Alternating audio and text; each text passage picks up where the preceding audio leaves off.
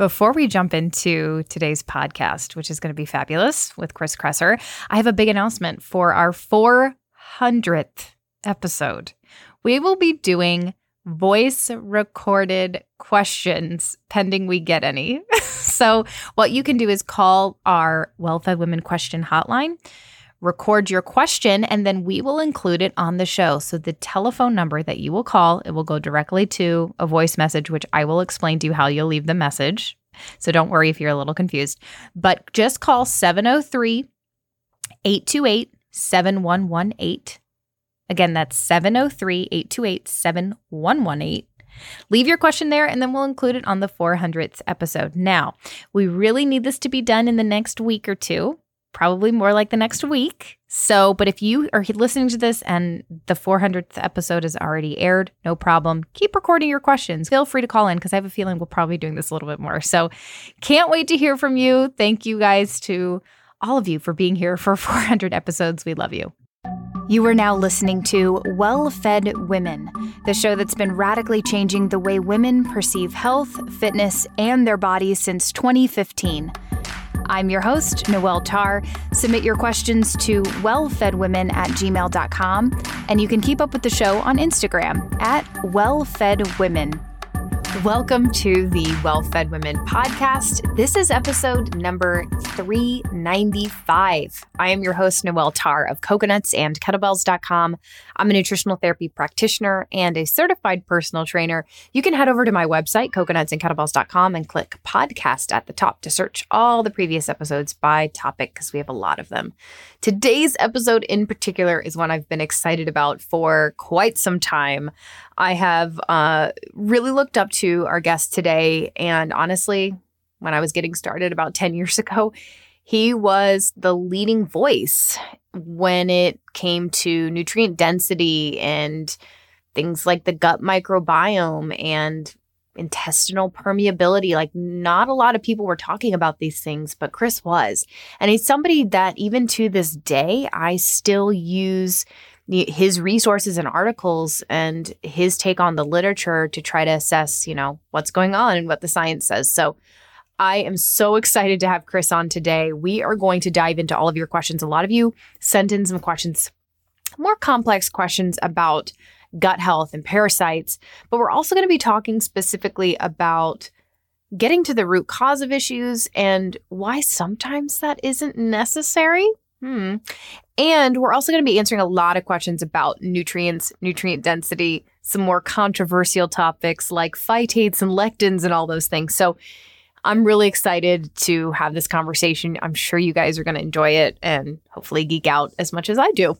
Let me introduce Chris. Chris is the co-founder of the California Center for Functional Medicine, the founder of the Kresser Institute, and the host of the top-ranked health podcast, Revolution Health Radio. He's also the creator of chriskresser.com and the New York Times bestselling author of The Paleo Cure and Unconventional Medicine. He's one of the most respected clinicians and educators in the field of functional medicine and ancestral health and has trained over 2,000 clinicians and health coaches in over 50 countries in his unique approach. Chris was named one of the 100 most influential people in health and fitness by Greatist and has appeared as a featured guest on Dr. Oz, Time, The Atlantic, NPR, Fox and Friends, and other national media outlets. He has recently launched Adapt Naturals, a supplement line designed to add back in what the modern world has squeezed out and help people perform their best. So with that, now let's jump to my interview with Chris. So Chris, I am so honored to have you here. I was a little overwhelmed yesterday trying to narrow down what to talk about and how to best use your time because you have such a deep knowledge about literally like everything when it comes to nutrition and root causes and the gut microbiome and functional medicine. So I ended up polling my audience and we have a lot of really great questions to get to, mostly surrounding chronic gut problems and the gut microbiome, but we're also going to touch a little bit on nutrition and supplements because, I've learned so much from you over the years about nutrient density and specifically how lack of nutrients or nutrient deficiencies can lead to long-term chronic issues. So you've been talking about gut health for a very long time. And I remember a time, it doesn't feel that long ago, where intestinal permeability and or leaky gut was thought to be pseudoscience. So, and now obviously I feel like more people are talking about it. We have a lot of research about it. So I want to know, just to start, what is maybe one or two things that you've learned about gut health and the microbiome in the last year from the literature that you find interesting, or kind of like a 2.0 about what we know about the gut microbiome? Well, thanks, Noah, for having me. It's a pleasure to be on the show. And I have research alerts set up for a lot of the topics that I follow, including gut health. And so I see new studies pretty much every day, and it's hard to keep up. Frankly, it's such an exciting area of research, and there's so many new studies being published that really are changing our view of how important gut health is to overall health. I mean, we already know that on a basic level, but even I'm surprised, with some of the studies that I see. So for example, a few months ago, there was a study published suggesting that fecal transplants can actually reverse the hallmarks of aging. So, as I'm sure some of your listeners know, fecal transplants are when you transplant fecal matter from a healthy human into someone who has, typically gastrointestinal or other health problems. It's like the super duper turbo probiotic intervention, right? Right. Because we have trillions of microbes in our gut, and even the strongest probiotics typically only have billions of organisms. So in some way, fecal transplant is orders of magnitude more potent than what you could get from taking over the counter probiotics. And in this study, they found that transplant, and this was done in mice, to be clear, but transplanting the fecal microbiota from young mice into older mice can actually reverse the hallmarks of aging in the gut, the eyes, and the brain. So all of these different markers of inflammation and antioxidant status and mitochondrial function and some of the other things that we use to assess aging were almost reversed in these mice that had the fecal transplant, to the point where they actually appeared to be decades younger than they were before. In human terms, because mice don't live that long. But and so, I mean, that's just incredible, and it's such a testament to how important the gut is to overall health, because aging is really just a breakdown in all of the processes that contribute to health and well-being. And so it's clear from this study that gut health is really touching on all of those different processes. So that's that. I thought that was pretty amazing, pretty phenomenal. And please don't go out and do any DIY fecal transplants when you hear this. First of all, we need to replicate these findings in humans. Mice are similar in a lot of ways, but not the same. And there have been examples of studies in the past that were, where we found certain things to be true in mice and rats, and then they weren't true in humans. So that's number one. Number two is, fecal transplants are potentially dangerous, actually. If you transplant fecal matter from someone else, who is maybe healthy and by all appearances is doing just fine, but maybe they have a parasite that they've actually learned to live in symbiosis with. It's not affecting them, but when that gets transplanted into somebody that doesn't have a healthy gut, then that could be really problematic. So I doubt that many people are signing up for thinking they're going to go and do this, but I had to say that because I have actually heard of cases of that happening, because people get understandably really excited, about the potential,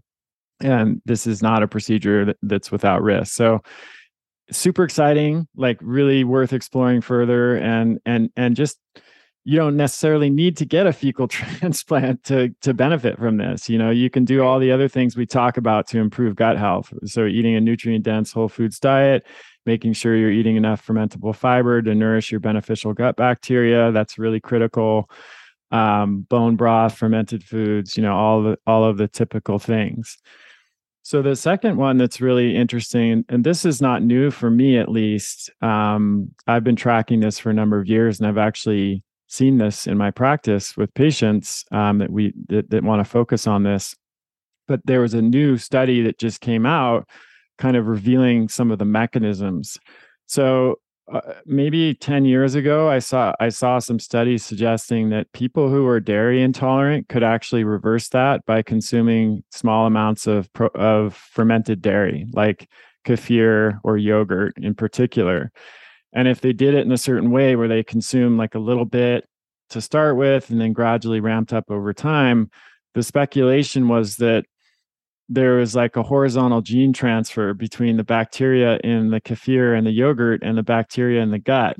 So put another way, it's almost like the bacteria in the yogurt and kefir were teaching our own intestinal bacteria how to tolerate the lactose in the dairy products. And so this new study, it was just published actually this week or at the end of last week, found that in allergic mice with allergies, not just to dairy, but to a whole bunch of different foods and environmental antigens, if they consumed a form of butyrate, which is a short chain fatty acid that's often used to treat patients with ulcerative colitis and things like that, then they actually were protected against even peanut allergy, which is one of the most severe allergies. And the scientists speculated that that same treatment might also counteract other food allergies as well as inflammatory conditions, autoimmune disease, et cetera.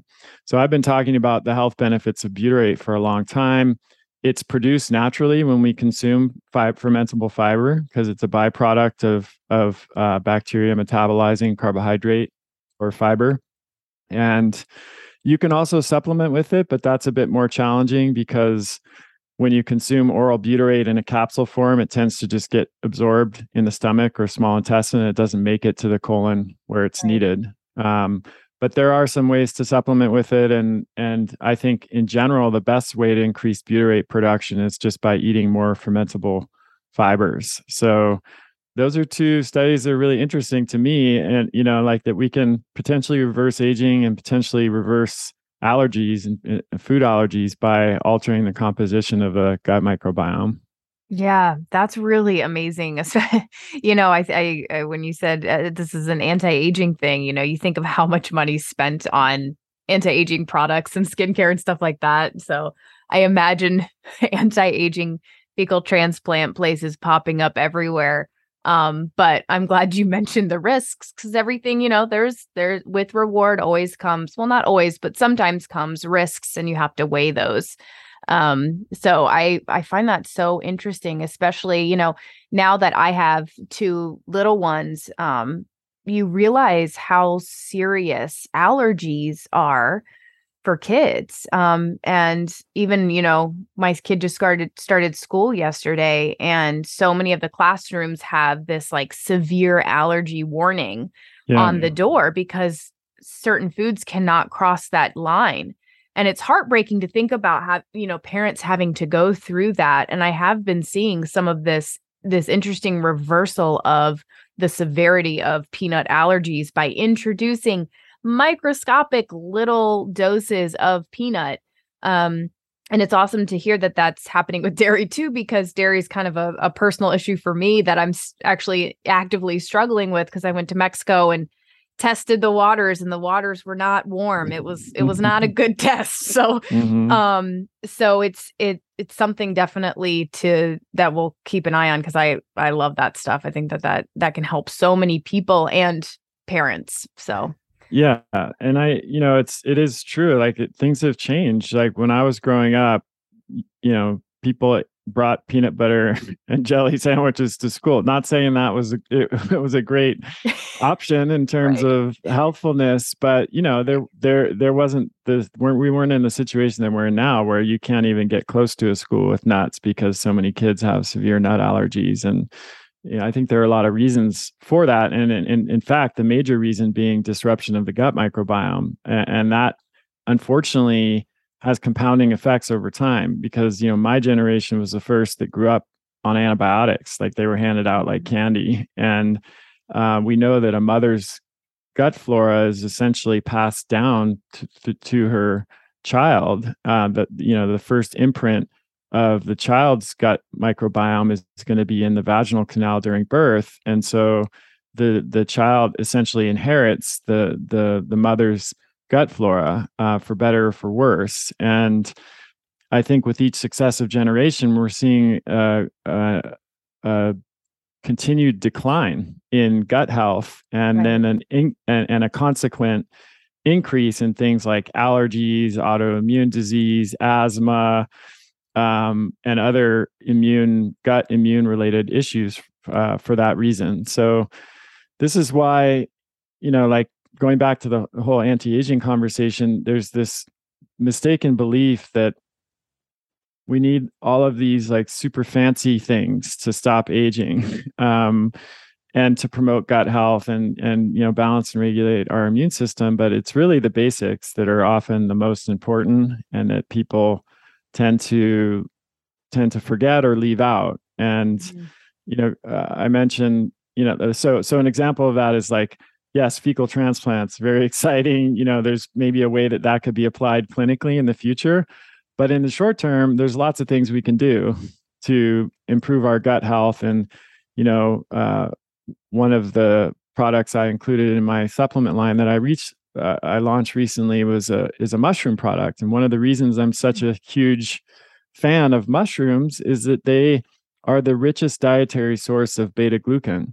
And beta glucan is a soluble fiber that has a powerful effect on feeding the gut microbiome, but also has distinct effects on the gut immune system. So it helps, 70-80% of our immune system is in our gut. And so these are beta glucans are known as biologic response modifiers, which means they actually activate the gut immune system and our immune system overall, which helps protect against pathogens, which has obvious relevance today in the world that we live in, and then also helps to balance and regulate the immune system. So you can get these by consuming certain species of mushrooms in your diet, or if you're not doing that regularly, you can take a mushroom supplement.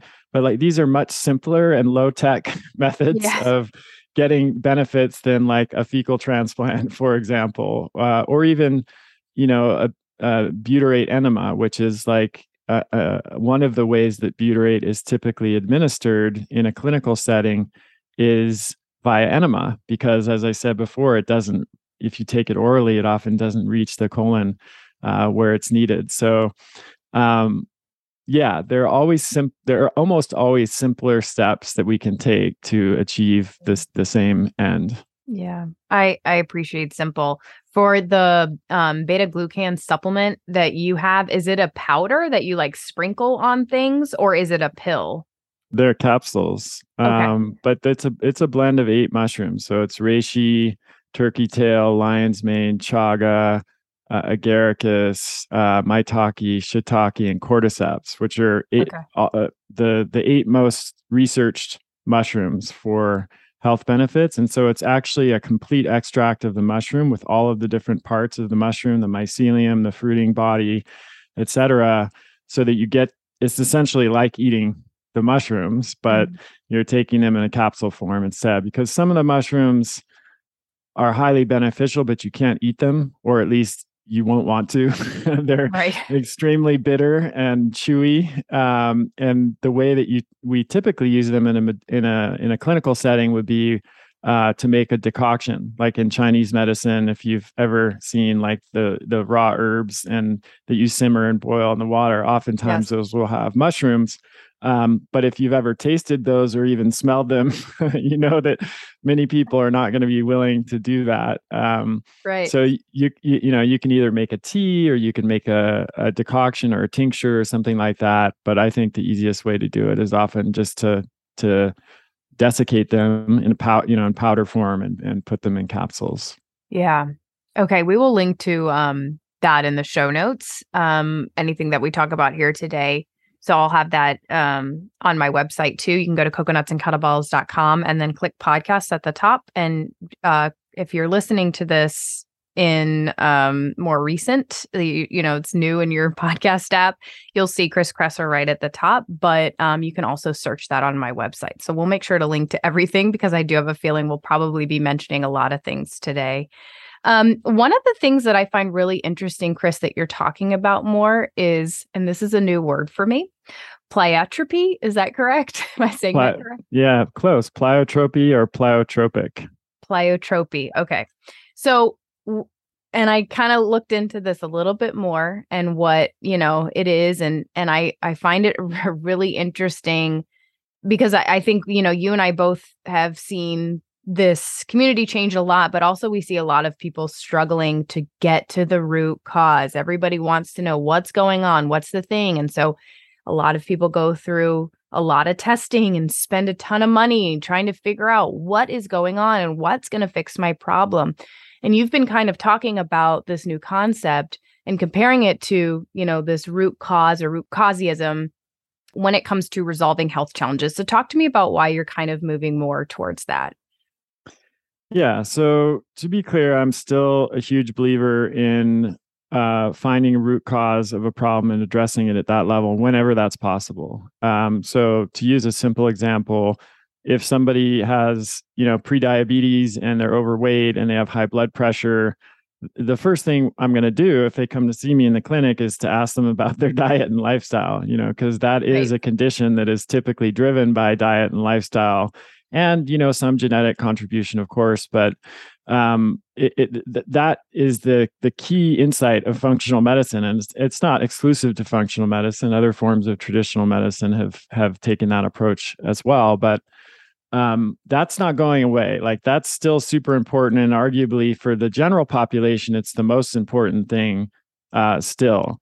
Mm-hmm. What I began to realize after, over 15 years of treating patients, however, and my patient population is probably more similar to your audience in the sense that I have a bunch of people who are just following the standard American diet and making, poor lifestyle choices across the board.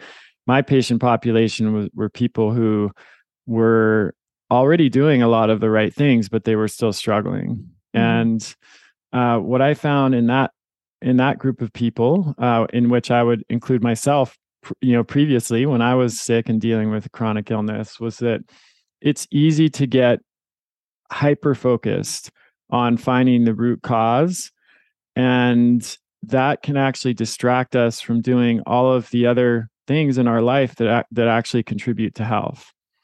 And so an example of that would be, just a simple example would be, after dinner, if you have some time, you put the kids to bed. There's different ways you could spend that time. One would be to spend a couple hours on the internet researching, reading articles, trying to find kind of the latest theories or answers about, what's happening with your health. Or you could potentially, take a walk with your partner, or, play with your dog, or play a musical instrument, or lie down and do some breathing or stress management or meditation, or, any number of things that would have like a direct and immediate subjective impact on your health. And when we're sick, we tend to think that former step, going and trying to find the answer, that's what's going to actually bring us back to health. And sometimes that's necessary. And sometimes we do gain insights in that process that are valuable and important. But if we only do that and we stop attending to the things that we do on a moment to moment, day by day, week by week basis that actually contribute to health, I think we can get off track. And another way of talking about this is that health is a process rather than an outcome. So we tend to think, health is something that we're going to arrive at that destination once we line up all of everything in just the right way. But in reality, in my experience, my own experience in treating patients, health is something that we develop and actively cultivate, again, on a moment by moment, hour by hour, day by day basis. And that's pleiotropy. So pleiotropy or pleiotropic, it's a word that I took from the scientific world. It's often used in the context of genetics. and drug development, believe it or not. So it's when something has a pleiotropic effect, it means that it benefits multiple different systems or has multiple different benefits. So the example that you and all of your audience will be most familiar with is exercise. So right. You can look in the research literature and see like exercise has almost infinite number of positive side effects that, it's right. Like it's associated, like every disease state, every health condition, everything that we could possibly think of. You look in the scientific literature and you'll find studies that say exercise improves that, whether you're talking about brain health or gut health or stress or, lowering the risk of dementia and Alzheimer's and, hormone balance, whatever. So that's it. That's one intervention that has pleiotropic benefits. And so over the years, I started to really encourage my patients to pursue as many of those types of interventions as possible. So a healthy diet, of course, is another pleiotropic intervention. It benefits everything. Sauna has powerful pleiotropic effects. It doesn't just do one thing. It has many, many different benefits. It's anti-inflammatory. It helps with detoxification. It stimulates mitochondrial function. When you're supplementing, you want to be thinking about pleiotropy, rather than taking one isolated nutrient that has one effect. You want to be thinking about nutrients, like I mentioned, beta glucans or, organ meats or other kind of nutrients that have a wide range of benefits instead of just, one thing. So I think these concepts are best combined where, you try to find the underlying cause of the condition if you can. And there's often not just one, right? It could be multiple different causes. But that shouldn't be the only thing that you do. And it shouldn't be at the expense of taking all of these other steps on a day-to-day basis that contribute to health. So that's the gist of it. It is back to school season, which means our kids are going to bring home all those lovely germs and colds and share them with their friends. And you can do everything right. Wash your hands, keep your hands away from your face, but you still can get sick. And frankly, it's a part of how your immune system becomes stronger. The best way to support your body in fighting infections is to support it from the inside out, specifically with a high quality probiotic like Bioptimizer's P3OM. Taking care of your gut isn't just about digestion. It's where your immune system lives, and your gut plays such an important role in your ability to fight off viruses and keep pathogenic bacteria at bay. P3OM is one of the probiotics that I take and rotate. It's a proteolytic probiotic, meaning it's really good at breaking down protein, and it's proven to be maintainable in the human digestive tract. There's no reason to spend thousands of dollars at health food stores on a probiotic that may not do anything. P3OM is called the Navy SEAL by researchers due to its ability to kill bad bacteria. You can even see a video of P3OM breaking down food at p3om.com/wellfed. Here's some awesome news. You can get 10% off P3OM right now by going to p3om.com/wellfed and using the coupon code WELLFED10. And if your order is not everything you hoped for, their support team will give you all your money back, no questions asked. Just visit p3om.com/wellfed and get a 10% discount with coupon code WELLFED10.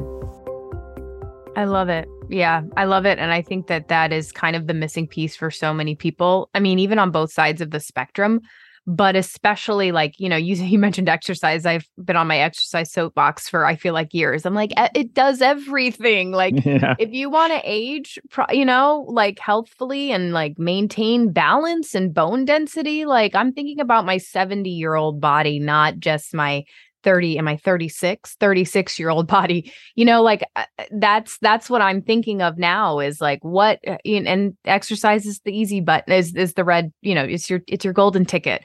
But the other big thing that I'm thinking of too is like sleep, or even just now social and interactions in community. Like I feel like so many, if you look at a lot of patients or, clients or even people in this community who are really struggling with an issue, it's like the basics still aren't even there. in terms of like, well, yeah, I haven't really been getting my sleep, or, oh, yeah, I mean, how much time do you spend on Facebook, or how much time do you spend scrolling on Instagram? And what, like you said, what could you do with that time instead of, and even if you are not 100%, even if you are not feeling up to it, sometimes we have to put ourselves in those situations so that we create those new foundations, and it gets a little bit easier next time. So even though you don't feel like exercising because maybe you do feel sick or things are off, or maybe you don't feel like going to, coffee with somebody or church or catching up with a friend, like those are the things that we have to proactively do to kind of create those roadways so that we get ourselves back into that system, which is a healthful system, right? Support, sunshine, connection, exercise. And we know that will help. It's just getting over that hump to make that normal again. Absolutely. And it's hard, life is full, and we live in an environment where there are more distractions than we've ever faced in the history of humanity. And so there are constant demands on our attention, and the proliferation of smartphones and screens and social media, which of course all have benefits too, I think have made it more and more challenging for people to get these basic kind of things dialed in. Mm-hmm. And as you pointed out, that is the core foundation of health. And analogy I sometimes use is like, if you're like focusing on biohacking and like all of these like super advanced interventions, but you haven't dialed in the basics, that's like building a house on quicksand, right? Or like, decorating the house before you've even really laid the foundation, that it's not going to work long term. And the basics are always far more important than, the than the more sort of biohacky, if you will, interventions. Right. And like I had David Sinclair on my podcast, who's a renowned Harvard expert on aging. He's probably one of the foremost authorities in the world on the aging process. Phenomenal scientist and great guy. And we, a lot of the podcasts we were talking about things like resveratrol and NR and increasing NAD levels and metformin, which he likes as an anti-aging strategy. And towards the end of the show, I just asked him, point blank, like, do you think that these, what's more important, like somebody adding these things to their routine, or somebody like getting their sleep and their diet and their exercise dialed in? And he said, of course it's the latter, but he admitted that even he has trouble with that, and he knows a lot of other people do. And so he's talking about these interventions, and I get that. Like I get how hard it is right now, but I don't think we should lose sight of and stop trying just because it's hard. Like everything that's valuable and worthwhile in life is hard. So isn't that true? So the fact that something is hard doesn't mean that we should stop trying. And in fact, like getting those things dialed in, those pleiotropic interventions, sleep, stress management, diet, healthy diet, physical activity, not just exercise, but, maintaining, not sitting as much and staying active throughout the day. Those things are going to have so much bigger returns than almost anything else that we could put our attention towards. Yeah. Yeah. All right, let's jump into questions from the community, because I think that some of our discussions about gut health and what to do and all that kind of stuff will come out in these questions. So the first one is from L Butler 6. She says, is it possible to lower chronic inflammation when you have an autoimmune disease like celiac disease? Oh, absolutely. Yeah, we see that all the time in the clinic. So the key with autoimmunity is to reduce as many of the triggers as you can. When someone has an autoimmune condition, there are various triggers that will exacerbate the immune response, and that's what drives the inflammatory process. So in the case of celiac, the most obvious is gluten, right? And it's one of the few autoimmune conditions that we know exactly what the trigger is for most people. And it's the only one that according to the conventional model, is treatable for that reason. It's an identifiable trigger. You remove the trigger. But as many people with celiac know, it's not that simple. 50% of people with celiac disease are also intolerant of other proteins, dairy being the most common, but could also be eggs and protein, soy, and proteins that are found in other grains, non-gluten grains like rice, et cetera. So if we have a patient in the clinic who is celiac and has removed gluten from their diet, but they're not they're not entirely better, then we'll start to look at at other potential triggers, food triggers being one of the main ones, like I just mentioned. You can also look at, some of the other ones that are removed in an AIP or autoimmune protocol, like nightshades and nuts, can be big players for certain people. And then we, of course, would look at the health of the gut microbiome overall. And when people have had celiac for a long period of time, that actually the intestinal villi in their gut will be blunted by that immune response. And so we'll use things like probiotics, prebiotics, bone broth, fermented foods, and supplements to help them build back their gut health overall. And that will then in turn reduce the systemic inflammatory burden. So that's the general overview. I mean, we could have 2 podcasts, of course, talking about that specifically, but that's the general idea is with autoimmunity, figure out what those underlying triggers are. Step 1, address those. And then step 2, as you won't be surprised to hear, is embracing those pleiotropic interventions. So stress, we know, is a huge trigger of autoimmunity. I've found that it's actually an even bigger trigger than diet for many of my patients. And the times that they'll have a flare of their condition, whether it's Hashimoto's or celiac or IBD like Crohn's or ulcerative colitis, is when they have an intense stressful period in their life. So, meditation, mindfulness, deep breathing, yoga, Tai Chi, whatever it is that helps to manage stress is super critical there. And then, spending time in nature, getting enough sun, all the things we talked about before, those pleiotropic interventions can also reduce the systemic inflammatory load. Most of us tend to think of inflammation as something that's purely driven by diet or nutrients or something like that. But there's so many studies showing how exercise reduces inflammation, sleep reduces inflammation, even spending time outside in nature reduces inflammation. Spending less time on screens reduces inflammation. So again, just all of those pleiotropic interventions. Yeah. I started a garden this year as a side note because, sustainability and wanting to be a little bit more self-sufficient.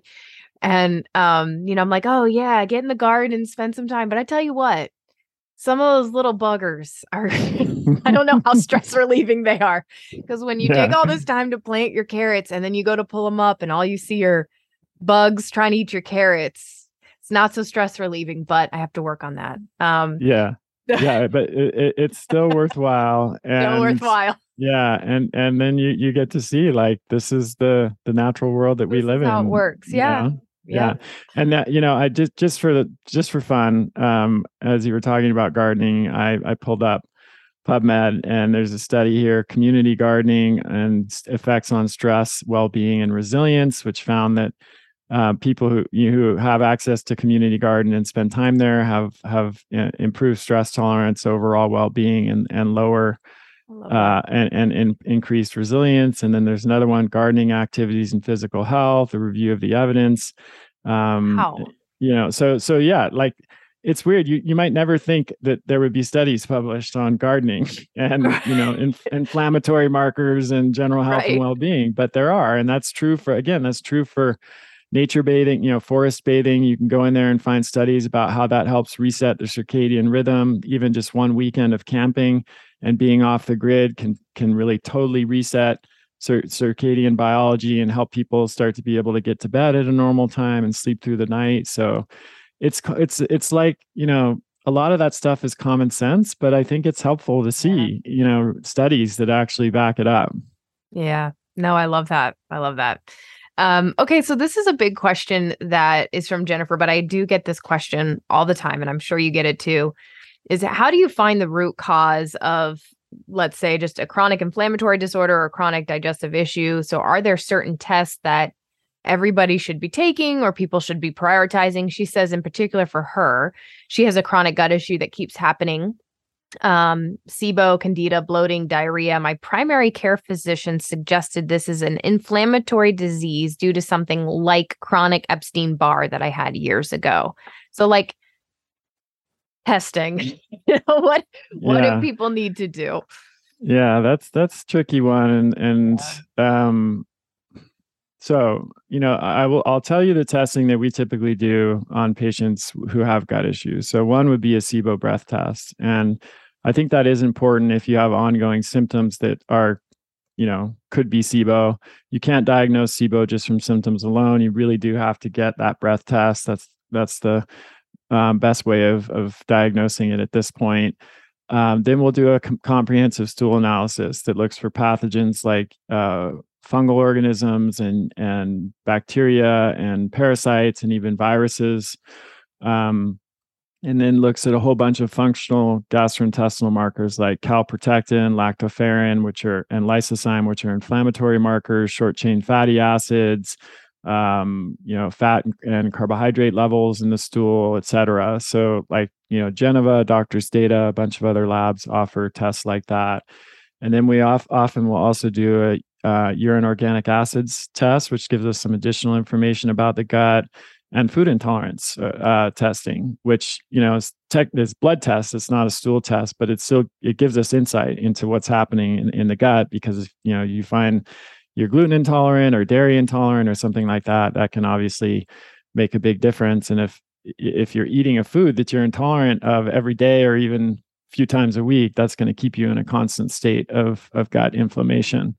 So those are the main tests. Unfortunately, not everyone has access to those kinds of tests unless they're working with a functional medicine provider, because general practitioners aren't trained in them and don't have accounts set up with those labs and don't know how to interpret the results of those labs, even if they do order them. So if you don't have access to that kind of testing, there are a few different things you can do. One is to try elimination diets on your own. So that would just be testing foods that you think you might be intolerant of. Most people have some idea, based on their own experience. Like you mentioned dairy for yourself, and right. Lots of people are like, oh, I don't know, I eat that food and I just noticed I kind of don't feel that well the next day. And so, just make a list of what those foods are and take them out of your diet for a couple of weeks and see what happens. It doesn't have to be high tech. That actually is elimination provocation protocols are still the gold standard when it comes to food allergy and food intolerance, because the testing is not perfectly accurate. So that's, one thing you can do, taking probiotic, high quality probiotic, consuming more fermentable fiber, bone broth, fermented foods, things like that to improve your overall gut health. That can help too, of course, and can reduce the systemic inflammatory burden. Viruses, that's a whole nother ball of wax, so to speak. It's definitely true that Epstein-Barr and other viruses can have long-term effects, but I think it's more rare than is often considered at least in the integrative medical community. There seems to be a growing trend of attributing a lot of chronic health problems to Epstein-Barr. And the problem I have with that is that 85% of us or more were exposed to Epstein-Barr when we were younger. So if you test someone for it, virtually everyone is going to have antibodies. Mm-hmm. That does not mean that Epstein-Barr is currently active and is causing problems. I don't doubt that it does in some people. I've seen it myself, but it's not.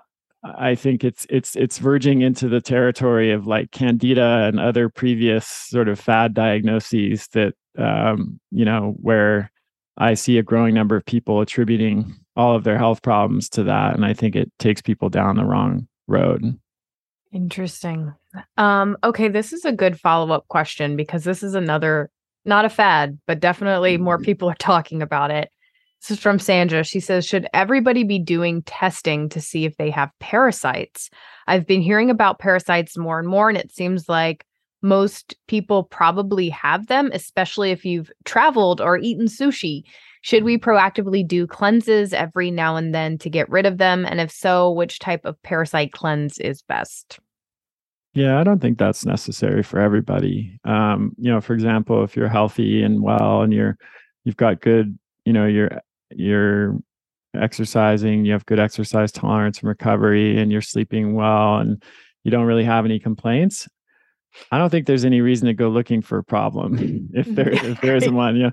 Problems tend to find us, whether we want them to or not. And so, if we're feeling well and performing well and everything is good, I would say just enjoy that as much as you can, because our health is precious, and we never know, what's going to happen and what's going to change over time. And I do think that is, just as a side note, that isn't another issue in the functional and integrative medicine communities that we're a part of, is this phenomena of the worried well. Like, if we always are looking for what's broken, then we're almost inevitably going to find something or something that we think is broken. And one of my mentors in medicine used to say, if you look for something hard enough, you'll typically find it. And that was in reference to like over testing and over analyzing and overthinking about all of this stuff. And I really agree with that. And especially over time, I've come to appreciate the wisdom of that advice he gave me many years ago. Having said that, of course, parasites are an issue for some people, and they're way more common than most clinicians realize. And you don't have to have traveled actually to a third world country or developing country to get a parasite. They're ubiquitous even here in the US. You can go camping and drink out of a stream and get Cryptosporidium or Cyclospora. It happens all the time. I've seen that happen with patients. You can eat basil that was imported from Guatemala and washed in contaminated water down there and develop Cyclospora. That happened to me. I was in the Bay Area at the time. We had Vietnamese food at a really good restaurant. And it was, like a high quality restaurant. And there I got caught in this Cyclospora outbreak that happened in Berkeley. I got a call, I got sick. I got tested. And then I got a call from the Berkeley Health Department saying, we saw that you tested positive for Cyclospora. There's an outbreak. And they were able to trace it. They were able to trace it back to basil that was in the pho that I ate in the Vietnamese restaurant. That basil had come from Guatemala. I mean, it was pretty amazing that they were able to actually trace this down. It's like a detective story. But so that's just one example of like, I'm a major metropolitan area, like really high quality restaurant, still can't necessarily protect yourself from that. Now, in that case, I didn't need any testing to know I had a parasite. Like it was blatantly obvious. And then the testing kind of backed it up. There are situations where people are harboring parasites that are contributing to chronic health problems, and they may not know it. So Blastocystis hominis is a good example. It's the most common parasite infection worldwide. And the really tricky thing about it is that for some people, no problem. They can have blastocystis in their gut. They don't have any symptoms. They're perfectly fine. For other people, it can cause all kinds of GI symptoms, skin rashes, fatigue, lethargy, hormone imbalance, brain fog, etc. And they may not even know that they have it because, primary care providers don't routinely test for parasites. So I would say if you do have symptoms that are unexplained and you haven't been able to trace them to any particular thing, and you've tried a lot of the things that we're talking about on this show, then seeing a functional or integrative medicine provider who can run one of the more modern, accurate stool tests that will pick up on a lot of these pathogens using the DNA or PCR techniques, which are much more sensitive and able to detect these kinds of organisms, is a really good step. It's difficult to really diagnose yourself with a parasite based on symptoms. A lot of people tell me they see parasites in their stool, and I ask them if they have superhuman telescopic vision because it's not possible to see parasites in your stool. I mean, there are some macroscopic worms that you can get that are visible with the naked eye, but those are super rare. And most people are looking, not to be gross here, but they're looking at mucus or other things in their stool that are not parasites. So you really actually have to get tested in order to know if you have one. Got it. Okay. Let's jump into some of these nutrition questions because I find some of these are really interesting. So, this is from Vanessa of Chrome. She says, "Is removing all lectins and phytates required, or is 80% good enough?" Can I choose none of the above? I don't think we have to remove lectins or phytates from our diet. I think if you look at historical consumption, like human beings have been eating foods with lectins and phytate for a very long time. And as long as you're eating those fruits and vegetables and other, and even, properly prepared, small amounts of properly prepared legumes like soaked lentils or soaked whole grains. I don't think those are the best foods, and certainly you don't want to base your whole diet around them, like in a plant-based diet. But if you're eating those in moderation in the context of a nutrient-dense diet with organ meats and shellfish and fish and meat and eggs and all of those kinds of foods, I don't think, and you don't have any digestive reaction to them, I think they're fine. I'm with all due respect to Dr. Gundry, who I think has made some great contributions, I definitely take issue with the science that he used in his book to demonize lectins, and I just don't think there's a clear scientific basis for removing lectins from our diet in general. Now, there are some people who, particularly those with autoimmune disease, who might be particularly sensitive to lectins, and in that case, yes, if you have a demonstrated, sensitivity to lectins, where you eat foods that contain lectins and you have symptoms, your autoimmune disease get worse. Absolutely, it would make sense to limit those foods in that case. But just for the general public, and even other people with chronic diseases who don't have any observable lectin sensitivity, I would not remove those foods. A lot of foods with high levels of lectins are super healthy, nutrient dense foods that we want to have in our diet. Now, phytate is slightly different because the main concern about phytate is that foods that are high in phytates can inhibit the absorption of minerals, nutrients. So, for example, calcium. Spinach is a very rich source of calcium on paper, but it's also very high in phytates. And so, if you eat spinach, you will only absorb about 5% of the calcium in spinach. Now, that's compared to a glass of milk, which of course many people can't have for other reasons, but the bioavailability of calcium in milk is like 35%. So we're talking about a 7-fold higher rate of absorption of calcium from milk than you would get from eating spinach. Here's where people go off the rails. That's not a reason not to eat spinach. Right.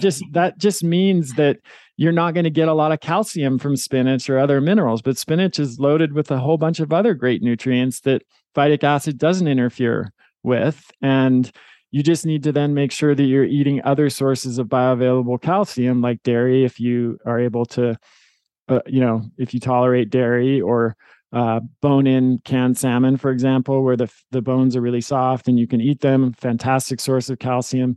Cruciferous vegetables like broccoli are a great source of calcium, and they're not high in phytic acid. So you actually absorb the bioavailability of calcium from broccoli is not quite to the level of dairy, but it's much higher than calcium. So that's a key difference, right? Is like phytic acid inhibits absorption of some minerals, but that's not a reason to avoid consuming any phytic acid in any food. Right. Love it. Okay. Childish _ Famb1N0. Sorry, reading screen names is not my strong suit.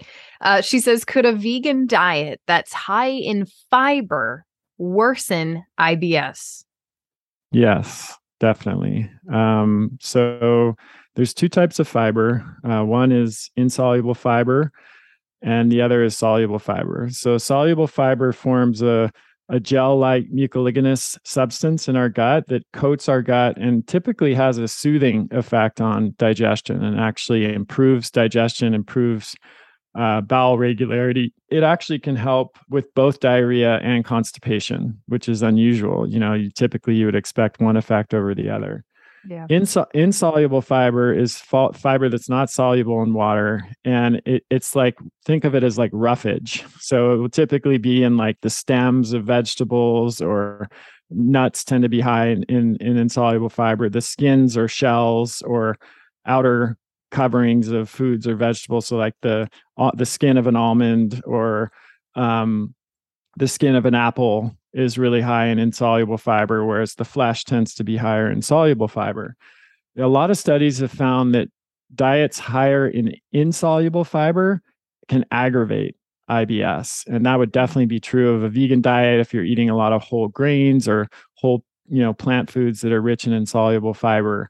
Whereas diets that have, a good amount of soluble fiber tend to improve gut health. And they actually, the other key thing about soluble fiber is that it has a much bigger impact on feeding the beneficial gut bacteria. So they can't really break down insoluble fiber in the same way, whereas they are able to do that with soluble fiber. So I think especially, I'm not saying insoluble fiber is bad, definitely not.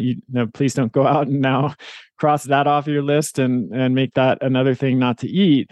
But the question specifically was, can a diet that's high in fiber affect, a vegan diet high in fiber negatively affect gut health? And the answer is definitely yes, but it tends to be more the case with insoluble fiber than soluble fiber. I love adaptogens. I love them. I take them every day. I used to be that way with coffee. Let's be honest. I would need it every morning, but now I love the feeling that I get from adaptogens. And it's a much more healthful daily habit. That's what we all want, right? More healthful daily habits that actually supports my body's physiology. Adaptogens are herbs and functional mushrooms that help your body adapt to stress. They essentially boost your resistance and tolerance when it comes to emotional and physical stress. They are good for stress support, adrenal dysfunction, hormone imbalances, anxiety, fatigue, you name it, adaptogens can help. The more I research adaptogens, the more I realize the easiest and best way to enjoy adaptogens is with superfood blends that can be added to water.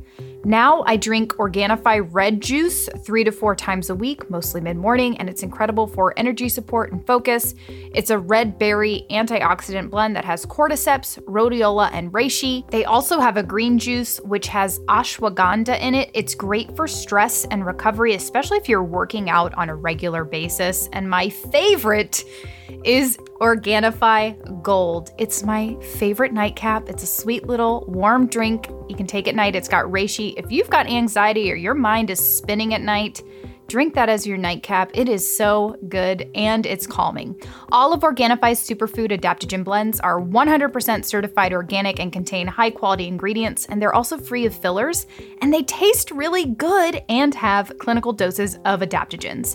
You can support your body, energy, immunity, and stress with Organifi. Organifi takes pride in offering the best tasting superfood products on the market at a price that works out to less than $3 a day. Go to Organifi.com/wellfed and use the code WELLFED for 20% off. That's Organifi, ORGANIFI.com/wellfed and use the code WELLFED for 20% off your entire order. Okay, so this is the age-old question that I'm sure you've gotten before. But if somebody, this is from Gigi Lynn, she says, if I suspect to have a hormone issue, so, symptoms of a hormone imbalance, for her in particular, it's hormonal migraines. Do I work on balancing the hormones or really focusing maybe on liver support and, reducing endocrine disruptors, whatever? Or should I be focusing on gut health? Since we know that both, are interconnected, how do people know where to spend their time? Is it balancing hormones or focusing on gut health so that we can actually eliminate the hormones? That's a really astute question, actually. And this comes up a lot in my practitioner training program because people are often surprised, the clinicians that I train, to find out that we don't actually cover male and female hormone balancing in the first year of the training. And it's not because I forgot about it. There's definitely a reason for that, which is that I found in my practice, also in the research, that the basic things that we do to improve our overall health and well-being, balancing our blood sugar, for example, improving our metabolic health overall, like maintaining a healthy weight, getting enough sleep, managing our gut health, eating a nutrient dense whole foods diet. Those things are far more important for hormone balance than for most people than like taking hormones or even taking supplements or herbs that directly affect hormones or even doing like liver detox type of things. Nothing in the body exists in isolation. The system that governs and balances and regulates hormones depends on, probably 30 different micronutrients. If you look at like the cascade of functions that happens from the signaling in the brain, in the hypothalamus and pituitary, those hormones that are produced then act on the hormone producing glands like the thyroid or the ovaries or the testes. Every step in that process of communication involves enzymes, and every enzyme has cofactors or nutrients that it needs to function properly. So if you're not getting enough of any of those nutrients, then that's going to have a profound impact on hormone balance. We know about the estrobolome. And so the estrobolome, I don't know if that could be a fun new term for you along with pleiotropy. The estrobolome is a new term that was coined to discuss or recognize the connection between the microbiome, that's the OM part, and estrogen metabolism, that's the EST part. So, because we know now that there's a bidirectional relationship. So your estrogen levels, if they're off, can affect your gut health, your gut microbiome. And if your gut microbiome is out of whack, then that can affect your estrogen metabolism. And the same is true for progesterone. So I guess that would be a tricky word, estroprogesterone or something, but Balome, it's a tough one. But it just goes to say that, like, if I were voting, I would say focus on those basics. You mentioned gut health. If you do have a gut health issue, and even if you don't, putting your energy there first would be what I would choose. And then if that doesn't do the trick, you can move on to focusing on, detox, and then layering in some supplements, chasteberry and others that can have, a more direct impact on hormone function. This is from Katie, and then we're going to jump into a little bit about supplement questions before we wrap up. She says, what do you do about relentless insulin resistance and how to manage beyond doing the obvious, like working on gut health or stress or exercising? And Chris, I'll just add, like, so many people, I think, struggle with insulin resistance for a number of reasons, and or just like borderline blood sugar issues. And we've been told for so long, like, work on your diet. And so I do feel like a lot of people have, what do you do when you have a quote unquote good diet or a holistic diet, yet you still seem to be struggling with insulin resistance or imbalanced blood sugar? Yeah, so lots of ways to approach that. So in the clinic, we might, if they're on like a paleo type of diet, we might try a lower carb version of that, or even a ketogenic diet for a period of time. We might also layer in intermittent fasting or longer periods of fasting, like occasional 3-day fasts. Sometimes the addition of the fasting element, both through intermittent fasting and 3-day fasts, along with a much lower carbohydrate intake, can really help people to turn the corner. On the other hand, there are situations where we don't want to do that. If you imagine someone who is, burning the candle at both ends, this is often women, but it can be men too. They have 3 kids, they're working outside the home, they're doing 3 WODs, CrossFit gym, right, every week. And like, they're just so fried, their nervous system is so fried that introducing additional stressors, and the ketogenic diet and fasting are definitely stressors. They can they're positive stressors when you have some resilience and metabolic reserve. But when you're totally depleted already and you add those additional stressors, they can really take people in the wrong direction. And so we're very particular about how we decide, about deciding who is a good candidate for like a keto diet or a intermittent fasting, or especially longer fast days. But if overall you're doing pretty well, you're getting enough sleep, but you're just really struggling with metabolic issues, then that would be the first step that I would consider. If you've already done all that stuff and you still have it, significant insulin resistance, your blood sugar won't come down even with fasting and keto and exercise, or if you are not a candidate for those things because you are one of the people who is, really depleted and don't have much metabolic reserve, in that case, there's a two-step process. One is to start rebuilding that metabolic reserve. And that's easier said than done, because people who are in that situation sometimes are not there by choice. They have a busy, difficult life, and they're not choosing necessarily to have all of the stressors that they have that are depleting them. But if changes can be made there, and starting to sleep more and maybe exercise differently, maybe not CrossFit 5 times a week, but adding some yoga and some other more restorative types of activity in there, just toning it down a little bit. Here's an analogy that's really helpful, I think, for a lot of people. Our stress response system, our metabolic reserve, is like a bank account. If you make a lot of withdrawals on your bank account and not very many deposits, you kind of know where that's going to end up, right? You Right. you just can't do that indefinitely. And so you think of things like getting enough sleep, lying down in the afternoon, taking a nap, or doing some breathing, or doing some restorative yoga or stress management, eating a healthy diet, spending time outside in nature. All of those are deposits into the bank account. Things like staying up too late, exercising too much or too rigorously, eating a poor diet, like being in an intense, stressful situation, like those are withdrawals. So the most important thing to do is balance those withdrawals and deposits so that you're not overdrawing your account constantly.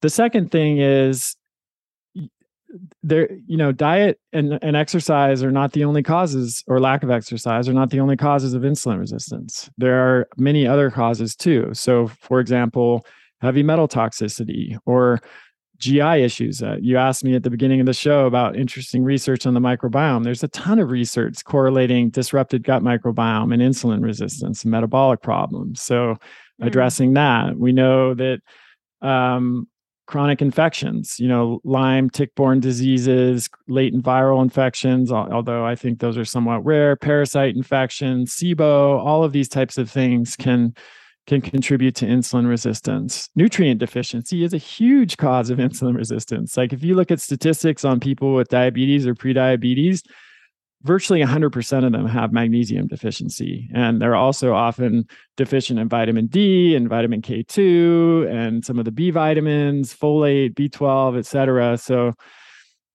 this is maybe a good segue into nutrient status and supplementation. But, I think virtually everyone who has insulin resistance, in my experience that I've tested for nutrient deficiency, which is everyone that comes into the clinic, because I just do that for every patient. Right. I cannot think of a patient that had insulin resistance that I treated in 15 years that didn't have at least one, if not multiple, nutrient inadequacies. So that's a really important piece that is often overlooked. Yeah.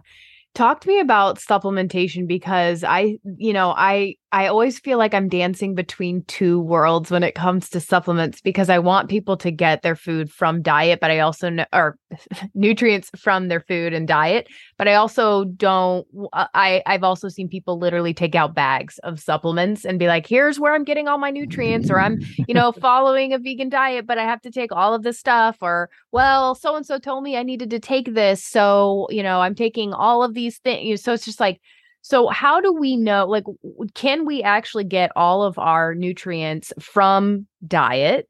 And maybe what one should we be careful about supplementing with, and not just like diving in and saying, well, I'm just going to take all these pills and make sure my bases are covered. Yeah.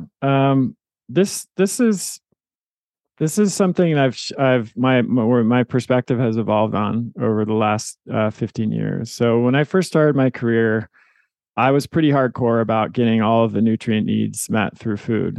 I recognized at the time that that was almost impossible to do with magnesium because of soil, changes in soil quality and other factors. That vitamin D, a lot of people can't meet their need for vitamin D through food alone or through sunlight. I mean, if you live in Boston, for example, in the winter, good luck getting enough sun exposure. Yeah, vitamin D. And And there were, a handful of other nutrients, retinol, and that were of concern for me. But I was, I really believe that we should be able to get all of our nutrient needs met other than those through food. I still believe that if you really focus on the word should. So, human beings evolved to get nutrients from food. That's how our ancestors met their nutrient needs. They obviously were not taking supplements. But what changed my mind is just the recognition that came out of my own clinical experience treating thousands of patients, then training thousands of healthcare practitioners who were also treating thousands of patients. So I had an enormous data set that I was drawing on. And literally testing every patient that came through the door in multiple different ways for nutrient status, from blood testing to saliva to urine to hair analysis to buccal cheek swabs and intracellular tests to chronometer, where they're tracking their diet carefully for 3 days to assess levels of nutrients that you can't test for easily in body fluids or tissues. And like I just said, in that 15-year period, I can think of like 10 patients who didn't have a nutrient deficiency out of the thousands that I treated. And my patients are like the most motivated people that are out there. They're actually trying to do it right. These are people who waited for 6 months to see me. And, nobody just came in off the street and was like eating a standard American diet. They were doing everything right and they were still not getting enough. So I just was like, okay, either I can hold on to my view, my belief system, or I can change it based on the real data that I'm seeing in front of me. And that led me to do a deep dive in the research literature where I found shocking statistics. Like the Linus Pauling Institute has a page that I can send you the link and you can include it in your show notes. 100% of Americans don't get enough potassium. 100%, 94% don't get enough vitamin D, 92% choline, 89% vitamin E. I think magnesium is probably in the 90% now. 69% of vitamin A. I mean, it just goes on. So you basically seeing that the majority of Americans are not getting enough of not just one, but several essential vitamins and minerals. And we haven't even started talking about phytonutrients like bioflavonoids or lignans or beta glucans or anything like that are not absolutely essential for our health. Like we're not going to die if we don't have them. But I believe now from all the research that they're essential to good health and to a long health span, which is what we all want, to healthy aging. And so, then I started to ask the question, why? Like, why is it that this is happening? In the developed world? We're not talking about the developing world where malnutrition is rampant. We're talking about the developed world where people are not only eating enough calories, they're eating too many calories in general. Like caloric consumption has increased by 25% just in the past 20 years. So we are well fed, but we're undernourished. That's a good way of looking at it. And so I found that there are like 5 or 6 key factors that explain this. So one is changes in soil quality. The easiest way to think about this is we have disrupted the microbiome of the soil using pesticides and chemical fertilizers and monocropping and all the other characteristics of industrial agriculture. And that means that the amount of nutrients that are in that soil hasn't necessarily gone down, but the plant's ability to extract those nutrients from the soil they're growing in is much lower. So the plants will actually have fewer nutrients. There was one statistic that shocked me in a study, which was that we would have to eat 8 oranges today to get the same level of nutrition that our grandparents got from a single orange. So that's 2 generations. We're not, and that's an 8-fold decline in the nutrition in an orange in just 2 generations. So, I mean, that alone is extremely disturbing. It's not just with orange and it's not single nutrients. You see declines in magnesium, vitamin C, all of the minerals and essential vitamins. The second reason is a shift from organic local agriculture, which is what we had for the vast majority of human history, to industrialized agriculture. Why is that a problem? As soon as you take a plant out of the ground, it starts losing nutrients immediately. So if a carrot is harvested in the Central Valley in California and then it's shipped by truck for 3,000 miles across the country, and it's 2 weeks before you eat that carrot, the level of nutrients in that carrot is going to be minuscule compared to what it would be if you were at a farmer's market in the Central Valley and got that carrot a day after it was taken out of the ground. Or better yet, if you took it out of the ground from your backyard garden, like you're growing, and put it on your plate. And you can taste the difference. Like anyone who's had a carrot from their own backyard or from a farmer's market, and you compare the taste of that to a carrot from, Safeway that's been sitting there for 2 weeks, it's like night and day, right? So that's another reason. Increase in the rate of chronic disease. So chronic disease has a double whammy on nutrient status. Number one, it increases the demand for nutrients. So when we have a chronic disease, we actually need more nutrients than when we don't have a chronic disease. That makes sense, right? Your body's under stress, it's trying to deal with stuff. The other impact that chronic disease has is it reduces our absorption of nutrients. So for example, we know that people with obesity and diabetes are less able to absorb vitamin D from foods they eat. They also convert less sunlight from vitamin D in their skin or to vitamin D in their skin. So someone who has those conditions could be outside in the sun, standing right next to somebody who doesn't have those conditions with the exact same skin tone. And the person who is lean and healthy is going to produce far more vitamin D in that same period of time of exposure to sunlight. And then another factor, and that's not a small problem, because 6 out of 10 people have a chronic disease now, and 4 out of 10 have multiple chronic diseases. I'll stop after this fourth one. I could go on and on, but the other one is there are a large number of medications that are super common that decrease the absorption of essential nutrients. So I mentioned metformin earlier, which is a common drug that's used to treat diabetes and blood sugar related issues. And metformin is famous in the medical community for causing B12 and folate deficiency. And those are critical nutrients that are involved in DNA synthesis and production of heme and transport of oxygen throughout the body. And if you end up with B12 or folate deficiency, you develop anemia, a shortage of oxygen in all of your cells and tissues, which has profound consequences. So once I realized everything that I just told you, I was like, uh-oh, that was my first response, was like, oh no, this is terrible. Like, because just personally, I would rather just eat food. I don't want to be taking supplements. Who really likes to take supplements? I have yet to find someone who really enjoys that process. But on the other hand, I want to be healthy. I want to be as healthy as I can be. I want to build my resilience. I want to feel and perform my best. I want to live a long life and maintain a sharp, clear mind right up until the day I die, and continue to be, I have friends here in the mountains who are skiing when they're 85 years old and just ripping, and mountain biking. That's what I want. That's how I want to grow old.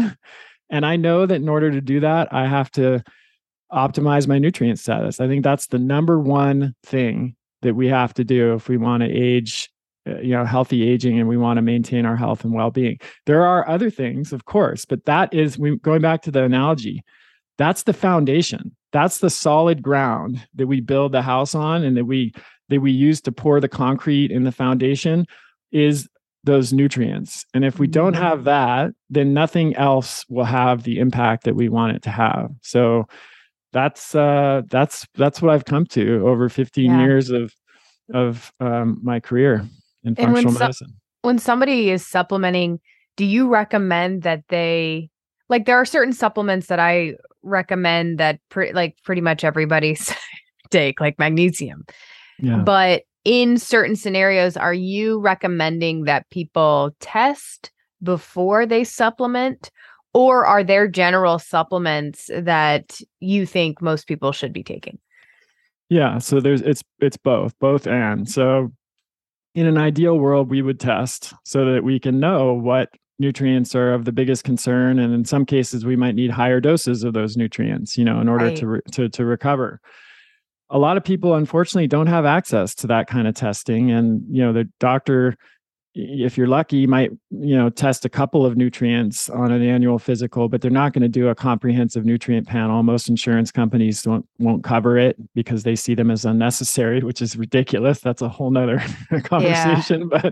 But, and so I do think that there's like a basic suite of nutrients that, essential vitamins and minerals and phytonutrients, like I mentioned before, bioflavonoids, beta glucans, lignans, carotenoids, et cetera, that research has shown are beneficial for our health. And we know that virtually everyone is not getting enough of. But it has to be very carefully done, because there are nutrients, and this goes back to your question earlier that I didn't answer yet, that you don't want too much of. It's not always more is better, right? And so some of those are calcium. Supplementing with high doses of calcium has actually been shown to not only improve bone health, but to increase the risk of cardiovascular disease, because calcium ends up in our arteries and our soft tissue, like our kidneys. It can increase the risk of kidney stones too. So that's one nutrient that you definitely don't want to go overboard with and supplement with at high doses, even if you're not getting enough in your diet. Iron is another one. That's a Goldilocks nutrient, where iron deficiency is certainly statistically a bigger problem worldwide, but iron overload is the most common genetically driven condition in people of Northern European descent. It affects 1 in 200 people in North America. And so it definitely is possible to get too much iron. Iodine is another one that is, of concern. Again, iodine deficiency is a bigger problem worldwide, but if you have Hashimoto's or an autoimmune thyroid issue, too much iodine can actually push you in the wrong direction. Too much vitamin A can be toxic, especially if you don't have enough vitamin K2 and vitamin D. So, this is why I ended up formulating Adapt Naturals in the Core Plus bundle, because I saw so many people who were confused about what to take, and it went beyond confusion. I saw people who were harming themselves, because again, in my practice, I would ask people to bring everything they're taking in to the clinic, and people would come in literally with like separate carry-on suitcases full of supplements, or like 2 legit full-size, Whole Foods shopping bags full of supplements. And we would go through them as part of the appointment. And, I'd be looking at them. I'd be like, okay, this is just a waste of money. This isn't doing anything. Put it in the toilet. Then this one is like, okay, now I understand why these markers were super elevated in your blood work. You've been taking this for how long? For 10 years. Oh my God, you've been taking this for 10 years. And what dose? Oh my God. It was just kind of a horror show often. And I don't blame the individual people who were coming in. They were confused because they had gotten so much bad advice over the years, or a clinician prescribed something at a really high dose to correct a problem and then didn't tell them to stop. So someone's taking 50,000 IU of vitamin D for 10 years or 5 years or something like that. And so, it's, there is a basic suite of nutrients. That's the Core Plus bundle. It's a daily stack of 5 supplements that I think are just that foundation of core nutrients that most people aren't getting enough of and need. And then, beyond that, each person is going to have their own individual needs. Like for some people that would be enough. For other people, let's say someone who has an autoimmune condition or someone who has advanced metabolic disease, they might need, additional support on top of that to really round it out and get the impact that they want. Yeah, I just brought up the Core Plus bundle, and I'm excited because you have a bioavailable organ complex from New Zealand, which is really exciting. I feel like everybody's always looking for a good organ complex. So that is awesome. So I'll tell you a little bit about that briefly, because so I've been banging the drum of organ meats for so long, because they are like, and I don't know if you saw this recent study. It just came out this year. I was super excited about it. It was from Ty Beal, who I know is an amazing nutrition researcher. And he and his colleague, Flaminia Ortenzi, they work for, I think it's an NGO that is basically trying to end world malnutrition and hunger. That's the problem that they're trying to address. So they're looking at the developing world, seeing how common malnutrition is, and saying, what are the foods that would give us the biggest bang for the buck? If we were like to spend money on like fortifying the diet of these people, not chemical fortification, not adding, folic acid to flour or adding stuff to milk, but like actually giving them real foods. What should we feed these people to address malnutrition? And they did the first study that's ever been done on nutrient density that considered the bioavailability of foods. I mentioned before how spinach on paper is a phenomenal source of calcium, but then when you look at the phytic acid content, you find that only 5% of it is absorbed. So that would be a terrible choice to give people calcium or spinach to think that it will increase their calcium level. So this was the first study ever on nutrient density that looked at bioavailability. What did they find? 5 of the 10 most nutrient dense foods were organ meats. Right. Liver, kidney, heart, pancreas, and spleen. And it wasn't even close. Like they were orders of magnitude more nutrient dense than other foods. So when I formulated my organ product, guess what I put in there? Liver, kidney, heart, pancreas, and spleen. Perfect. So because I don't like the taste of organ meats. I'm sorry. Like I wish I did. I'm not going to eat kidney. It's just not. I wish. Yeah, spleen is not that pleasant to eat for me. Liver I can do, sometimes, but like same. Spleen and kidney, not going to happen. Pancreas, not going to happen. I know people eat sweetbreads that are made from pancreas. I'm jealous. I wish I could tolerate. I've tried so many different ways. And my patients, I can also tell you, like in hundreds of patients, thousands of patients that I've treated, I would say like 3% actually eat organ meats on a regular basis. So I was super excited to include that in there. Yeah, I love it. I think that's going to be awesome. And I'm definitely going to get some. And then obviously you have included magnesium. The myco I can see is the blend of the mushrooms, which is exciting. A multi, and then what's the E+? Yeah, so this one requires a little explanation too. These are delta and gamma tocotrienols. And this is like, I think one of the most exciting discoveries in health science in the past 20 years, but hardly anybody knows about it. So tocotrienols are a unique form of vitamin E that were only really discovered in the year around 2000. So we're talking about a completely different form of a vitamin that we didn't even really know about until 25 years ago. It's a fascinating story. I know we're at the end of our time, so I won't go into a lot of detail, but here's the gist. 89% of people don't get enough vitamin E in their diet. I think it's probably higher than that, but that's the statistics from Linus Pauling. So again, virtually everybody not getting enough vitamin E in their diet. Vitamin E is a critical antioxidant. It protects against cancer, cardiovascular disease, metabolic issues, supports our eyes, our bone health, everything else.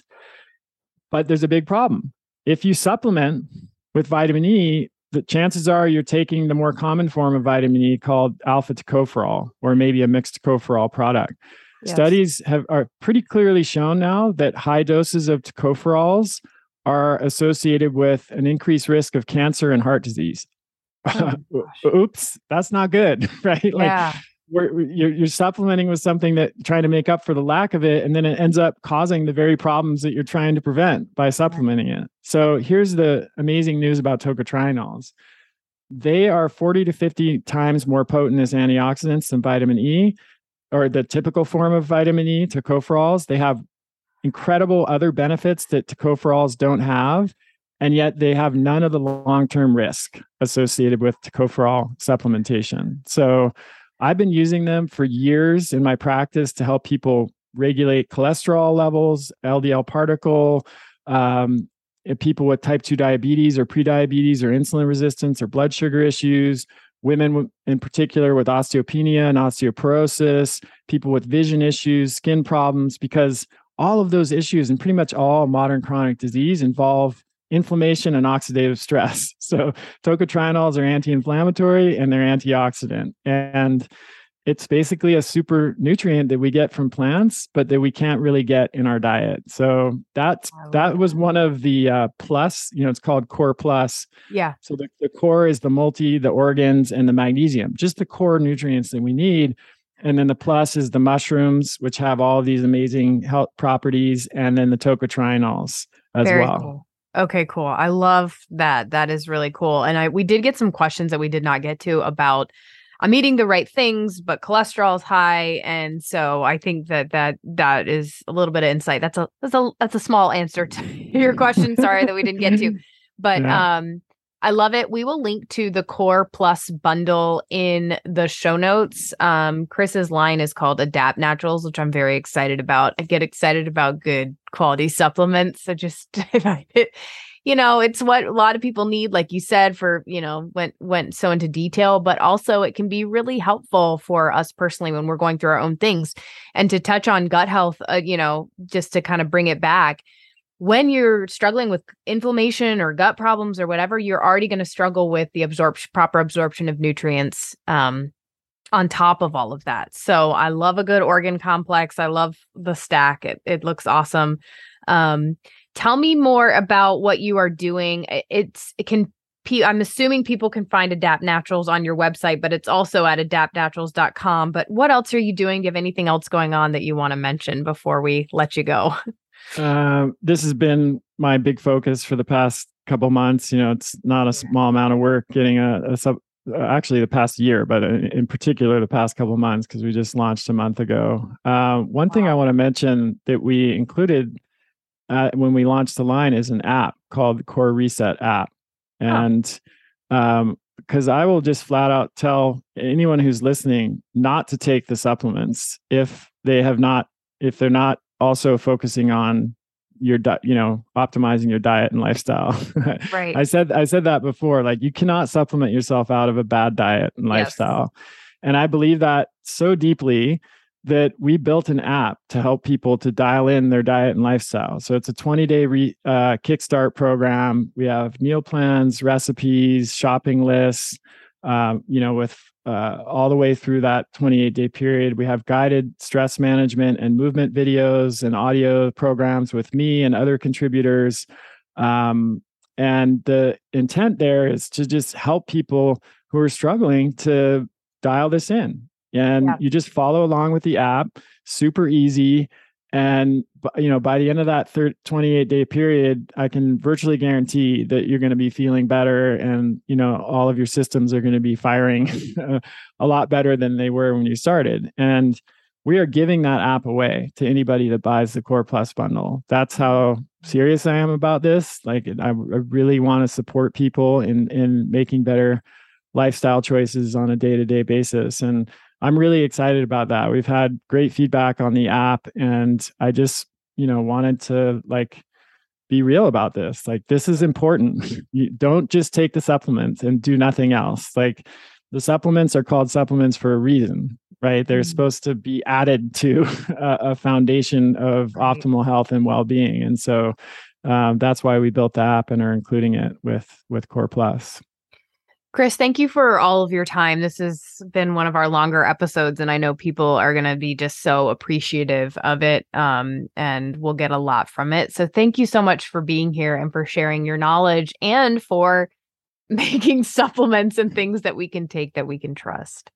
Well, thank you, Noelle. It's been a pleasure. I really enjoyed the conversation and happy to come back some other time. Yeah, I will take you up on that. Okay, so for more from me, coconutsandkettlebells.com. The app that Chris talked about was the Core Reset app.